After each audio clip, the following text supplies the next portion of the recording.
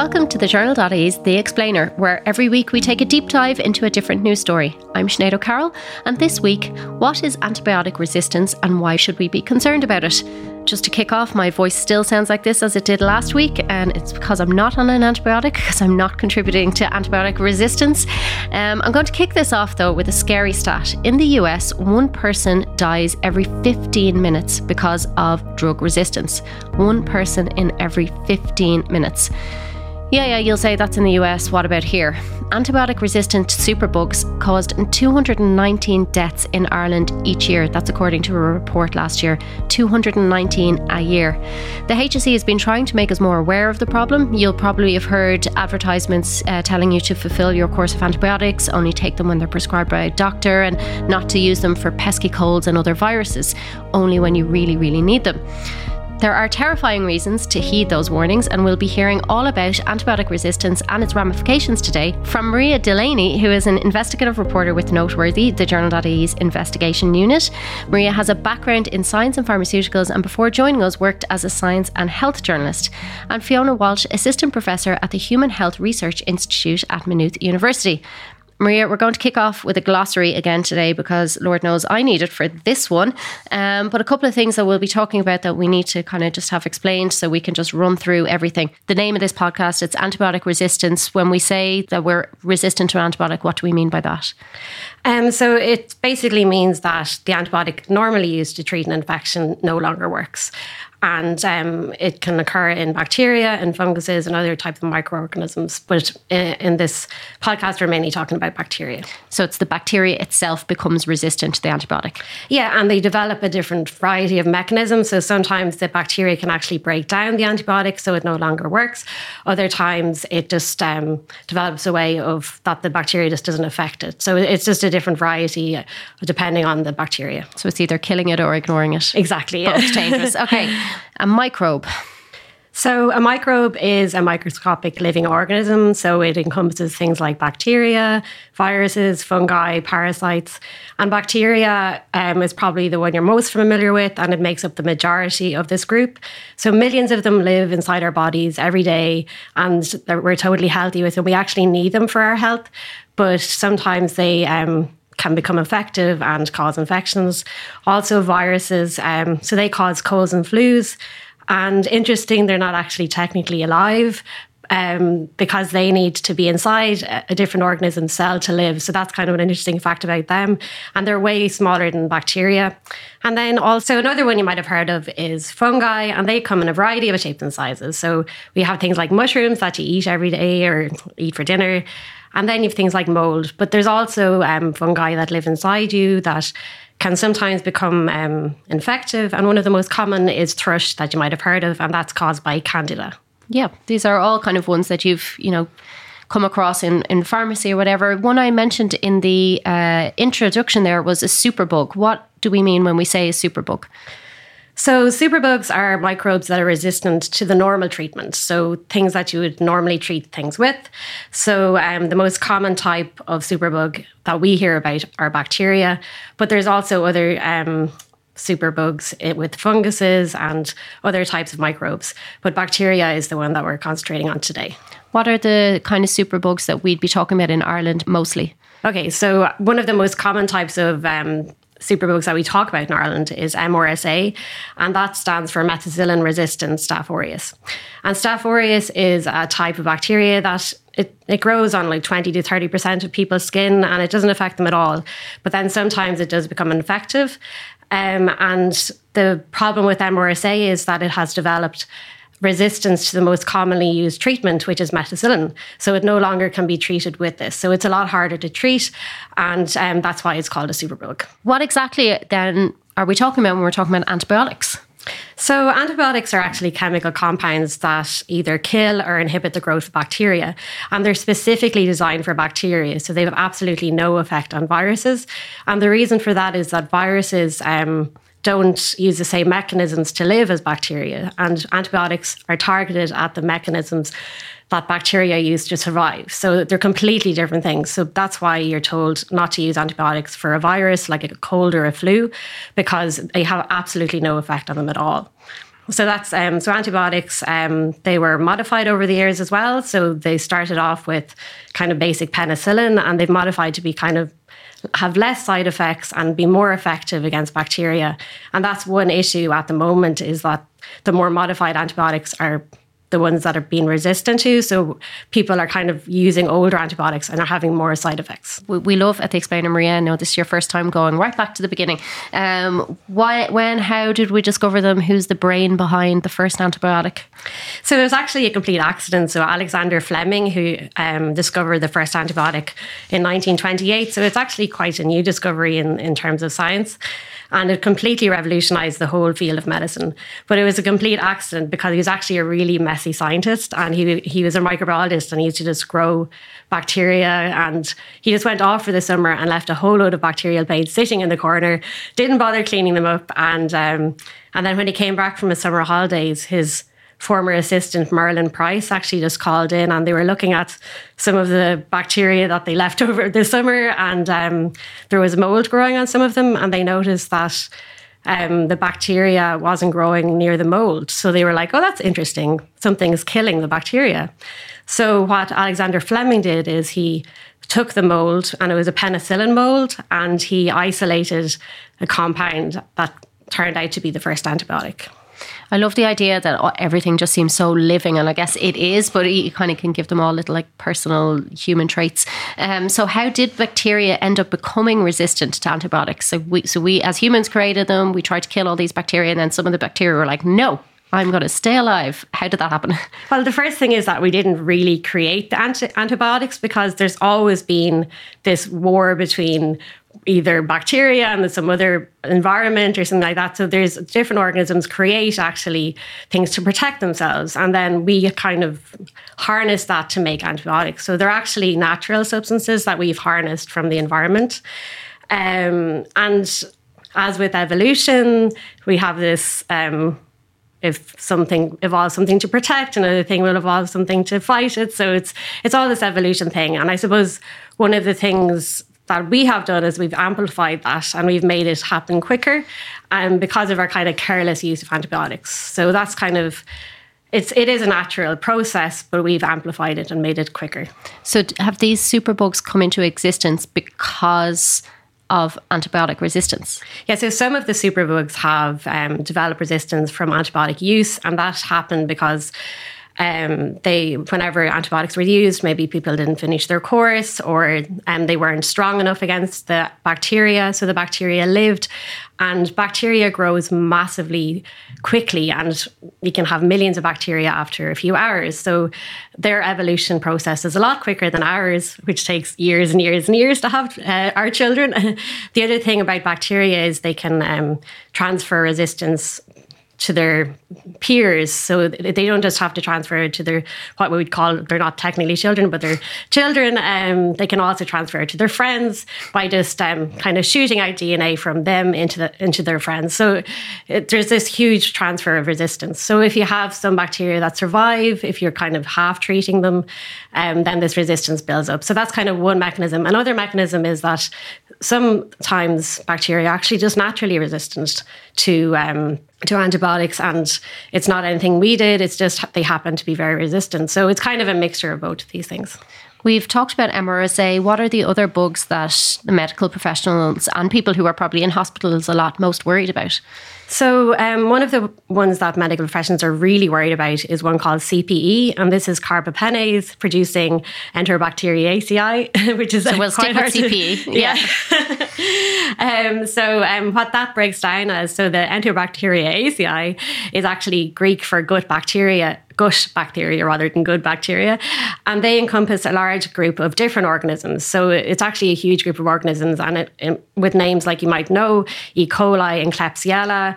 And these live naturally in our gut, and they don't do any harm at all. But then they become dangerous when they have evolved to have this enzyme, which is carbapenemase. So that's the C. And when they produce this carbapenemase, this breaks down a lot of penicillins and other antibiotics. So they basically are resistant to a huge spectrum of antibiotics with these enzymes. So that's one that a lot of medical professionals are really worried about. And it's kind of an emerging threat. So it was identified around 20 years ago, but it's now spreading across the world and kind of getting increasing numbers. And it's really hard to treat and eradicate because it's such a wide variety of organisms. Whereas something like MRSA, it's one bacteria and it's resistant to methicillin, and it's a lot easier to kind of control and eradicate that way. I remember a headline from a couple of years ago, it might even be longer ago now, about super gonorrhea. Is that a superbug as well, or is the STD thing a different thing? No, that's also a superbug. So the gonorrhea obviously is an STI or an STD, and a lot of STIs are actually increasing at the moment. But this particular one, super gonorrhea, is resistant to the normal treatment for gonorrhea, and it's very, very hard to treat. And that is one that people are really worried about around the world because it's increasing at a very rapid rate. So that's another superbug that we're worried about. There's also other ones. There's bowel bugs, VRE and ESBL, and they're quite a difficult thing in Ireland as well. We're trying to control those as well. So those are kind of other ones that they're looking out for. I'm equal parts fascinated and frightened, but I need to ask, what are we doing that's actually speeding this up? And I don't mean just we as in medics or people who are in hospital a lot, like us as in people walking around every day, maybe getting colds, maybe getting infections. What are we doing when we get antibiotics that is speeding this up? Yeah, so one of the key things that we're doing is using antibiotics when they're not needed. And studies have shown that increased antibiotic consumption correlates with increased antibiotic resistance. So basically, the more we use antibiotics, the more resistant the bacteria become because they're kind of exposed to them more.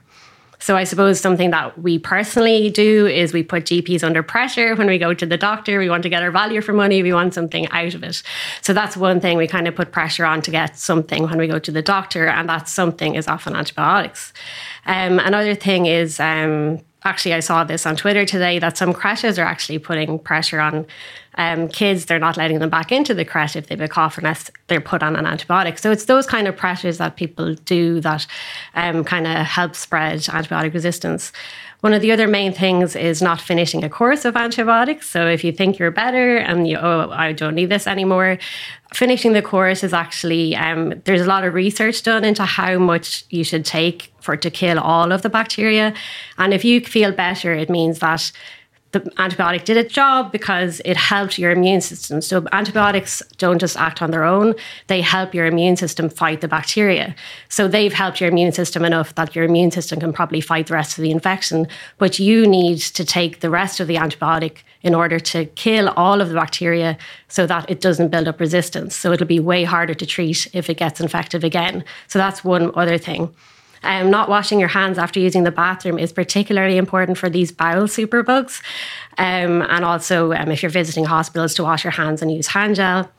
Antibiotics in agriculture is another huge thing. Some countries still use antibiotics as growth promoters, and it's nothing to do with actually treating infection. And that's been banned in the EU since 2006, but it's not banned all over the world. So that's another thing that's really dangerous. And one of the final things that we're enabling the process is that we're not developing new antibiotics. And one of the reasons for that is whenever a new antibiotic is developed, it's put in a last reserve list because it's something that the bacteria hasn't seen before. And it's only used if nothing else works. So it's not very profitable for pharmaceutical companies to develop new antibiotics. So a lot of people are calling on governments to actually fund this development.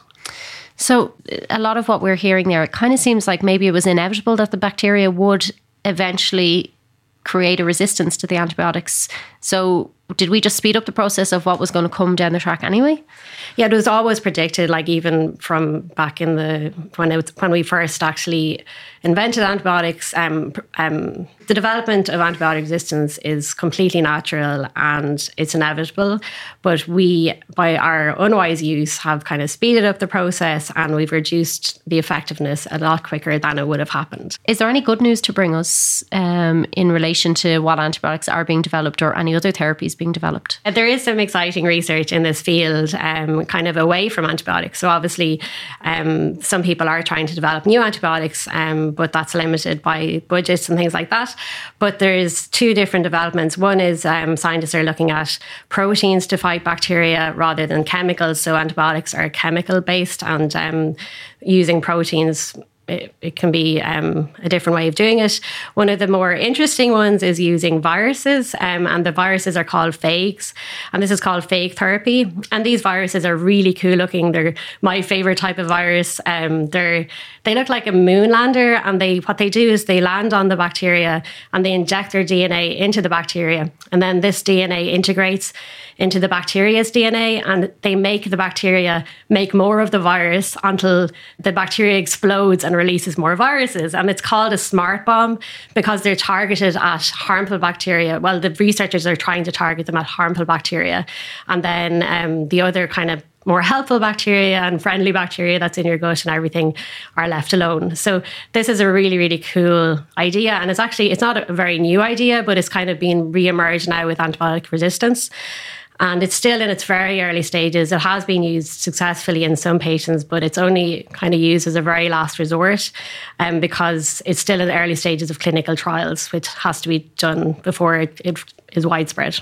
Yeah, so if we don't kind of get a grip on our antibiotic use, where could we end up?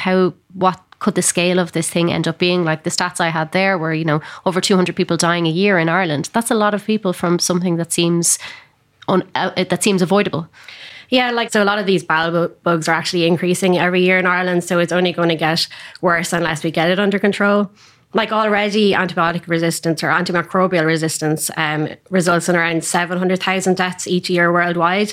And that's actually predicted to rise to 10 million by 2050 if we don't make some radical change now. So it will have a huge impact. And it's not only on figures of people who will die, it'll also impact on our whole healthcare, because we can't do surgeries, we can't do a lot of different procedures without antibiotics. And this isn't just something like a huge operation like a transplant, it's also minor surgeries. And people could lose limbs over just getting a tiny cut. So it's basically pushing medicine back hundreds of years if we lose this. Well, back before 1928 anyway. I presume because of CPE and MRSA, it's already having those kind of impacts, maybe not as extreme, but there's probably impacts already being seen in hospitals. Yeah, it's changed medical practice in recent years. Patients are screened on admission for things like MRSA and CPE. Well, they should be screened, they're not always screened. And they're isolated or cohorted, which means they're put with people with the same bug. And that also has impacts on the hospital because they might have empty beds they can't use because someone with those bugs is in that room. So it has impacts on ward numbers and trolley numbers. And hospital staff obviously use gowns and gloves and other techniques to limit the spread. But one impact is in Ireland, we have a complete lack of isolation beds, especially in public hospitals. So this is having a big impact. And say in September, the latest report for CPE, 10 patients weren't isolated properly, which means they were at actual risk of spreading CPE to other patients. And that's because of lack of infrastructure and lack of facilities. So those are the kind of things we need to put in place to prevent kind of further spread. Could I be walking around with CPE or MRSA and be totally well and not know about it? Yeah, most people with superbugs actually don't have any symptoms. And it's only if you are kind of sick or vulnerable or those kind of things, or maybe if you've had a procedure or an operation, that you can maybe get an infection that goes into your blood or something like that. And I suppose one of the really scary things about CPE is that 50% of people who get a bloodstream infection, which is septicemia, actually die of that infection. So that's one of the reasons why it's so scary. Yeah, as you said, it is terrifying. So what can we do about it? Is there anything I can do as a normal person or the general public can do? Yeah, so I suppose the HSE recommends that you don't ask your doctor for antibiotics for a viral infection like a cold or flu. You don't skip any doses of antibiotics and make sure to finish your entire course, even if you're better, like we said before. And don't give antibiotics that have been prescribed to you to anybody else, because they should only be prescribed by a doctor. And wash your hands after going to the bathroom, use hand gel. And I suppose one of the other things is if you're actually in hospital, you have a greater risk of picking up any infection, but also superbugs. So you should take precautions, like don't get too buddy with the other patients in the room, like don't borrow anything from the patients or sit on their beds or things like that, because you don't know what they might be carrying. And you should also tell staff if you have a superbug to prevent the spread of it to other patients. I'll just bring Fiona Walsh from Maynooth University in at this point. Because Fiona, we've been talking a lot about how this impacts humans, but there's an agricultural element to this as well. Can you explain why and how that manifests? Yeah, so we get sick, but animals also get sick. And the bacteria that cause infections and diseases in animals need to be treated so that they don't die. And they need to have antibiotics as well. So the problem in animals is the same as in humans, that the overuse of antibiotics over the years has caused the selection and spread of resistant bacteria as well. So they can't be treated in some animals now as well. And that's the problem. And is there any work being done in that area to make sure that that problem is being stemmed, or that new antibiotics are coming on stream, or what's the research work being done? So most of the research work has been done to make sure that the resistance doesn't travel from animal bacteria to human bacteria. So there's been a very human-focused research group really so far. And the idea is what we're looking at in the lab for our research is to look and see what are the resistant bacteria that are within the animals themselves, and how can they be treated? So are they resistant to everything? Are they resistant to just one or two antibiotics? And how are those pieces of DNA then moving between different bacteria within the animals or also into the environment? Does it, if animals are on antibiotics, does that mean they eventually come into our food, into our kind of into the human world? So there are antibiotics that are given to animals that are the same as humans. There are some that are only given to animals. But there are also regulations that make sure that the meat that we eat doesn't contain a certain level of antibiotics. So they're all tested. The antibiotics themselves don't come into contact with us then via the food chain. But the difference is that when you have something like an animal farm and the manure that comes from those animals is spread on land, that then transfers sometimes into water. But each of those contains bacteria.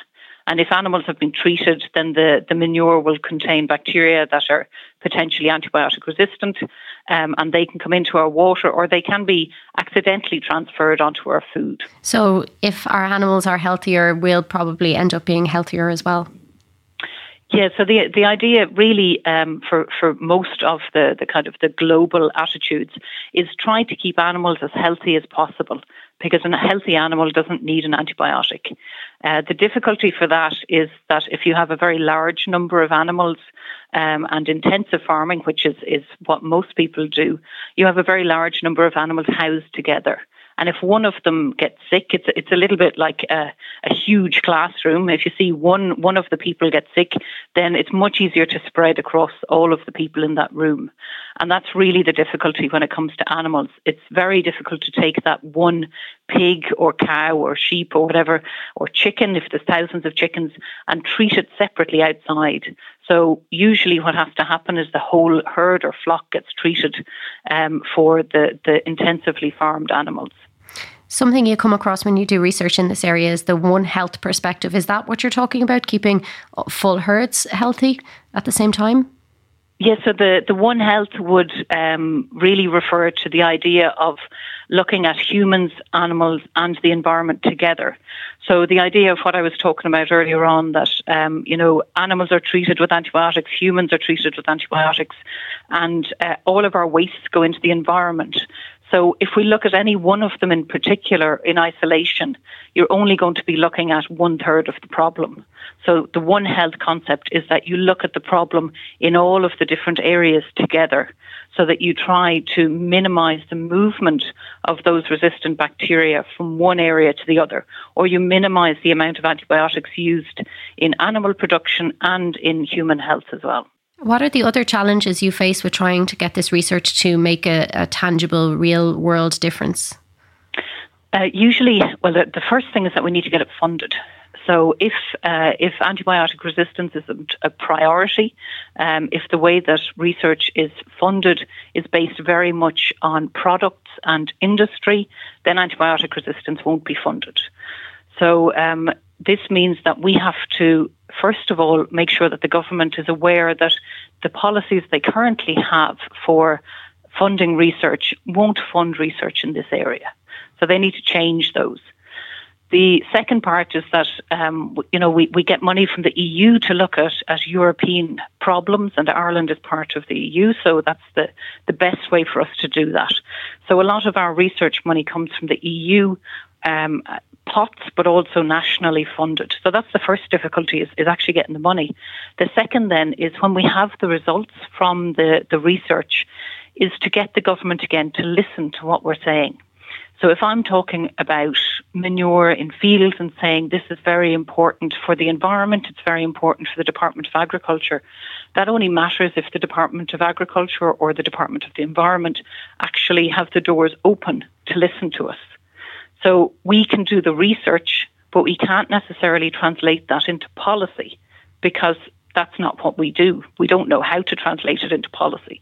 So we need other people to come in and to take the research results and translate them into policy. And that takes quite a long time. We've probably all been prescribed a round of antibiotics and not got to the end or missed one or two. How worried should we be about ourselves if we've done that? And also about, how much we've contributed to this global problem that's killing people? Yeah, so just to explain, first of all, that when you take an antibiotic, and when we talk about antibiotic resistance, we're talking about the bacteria that become resistant. So humans don't become resistant to the antibiotics. So it's not a case that because you didn't finish your course of antibiotics, they may never work for you again. That's not going to be the case.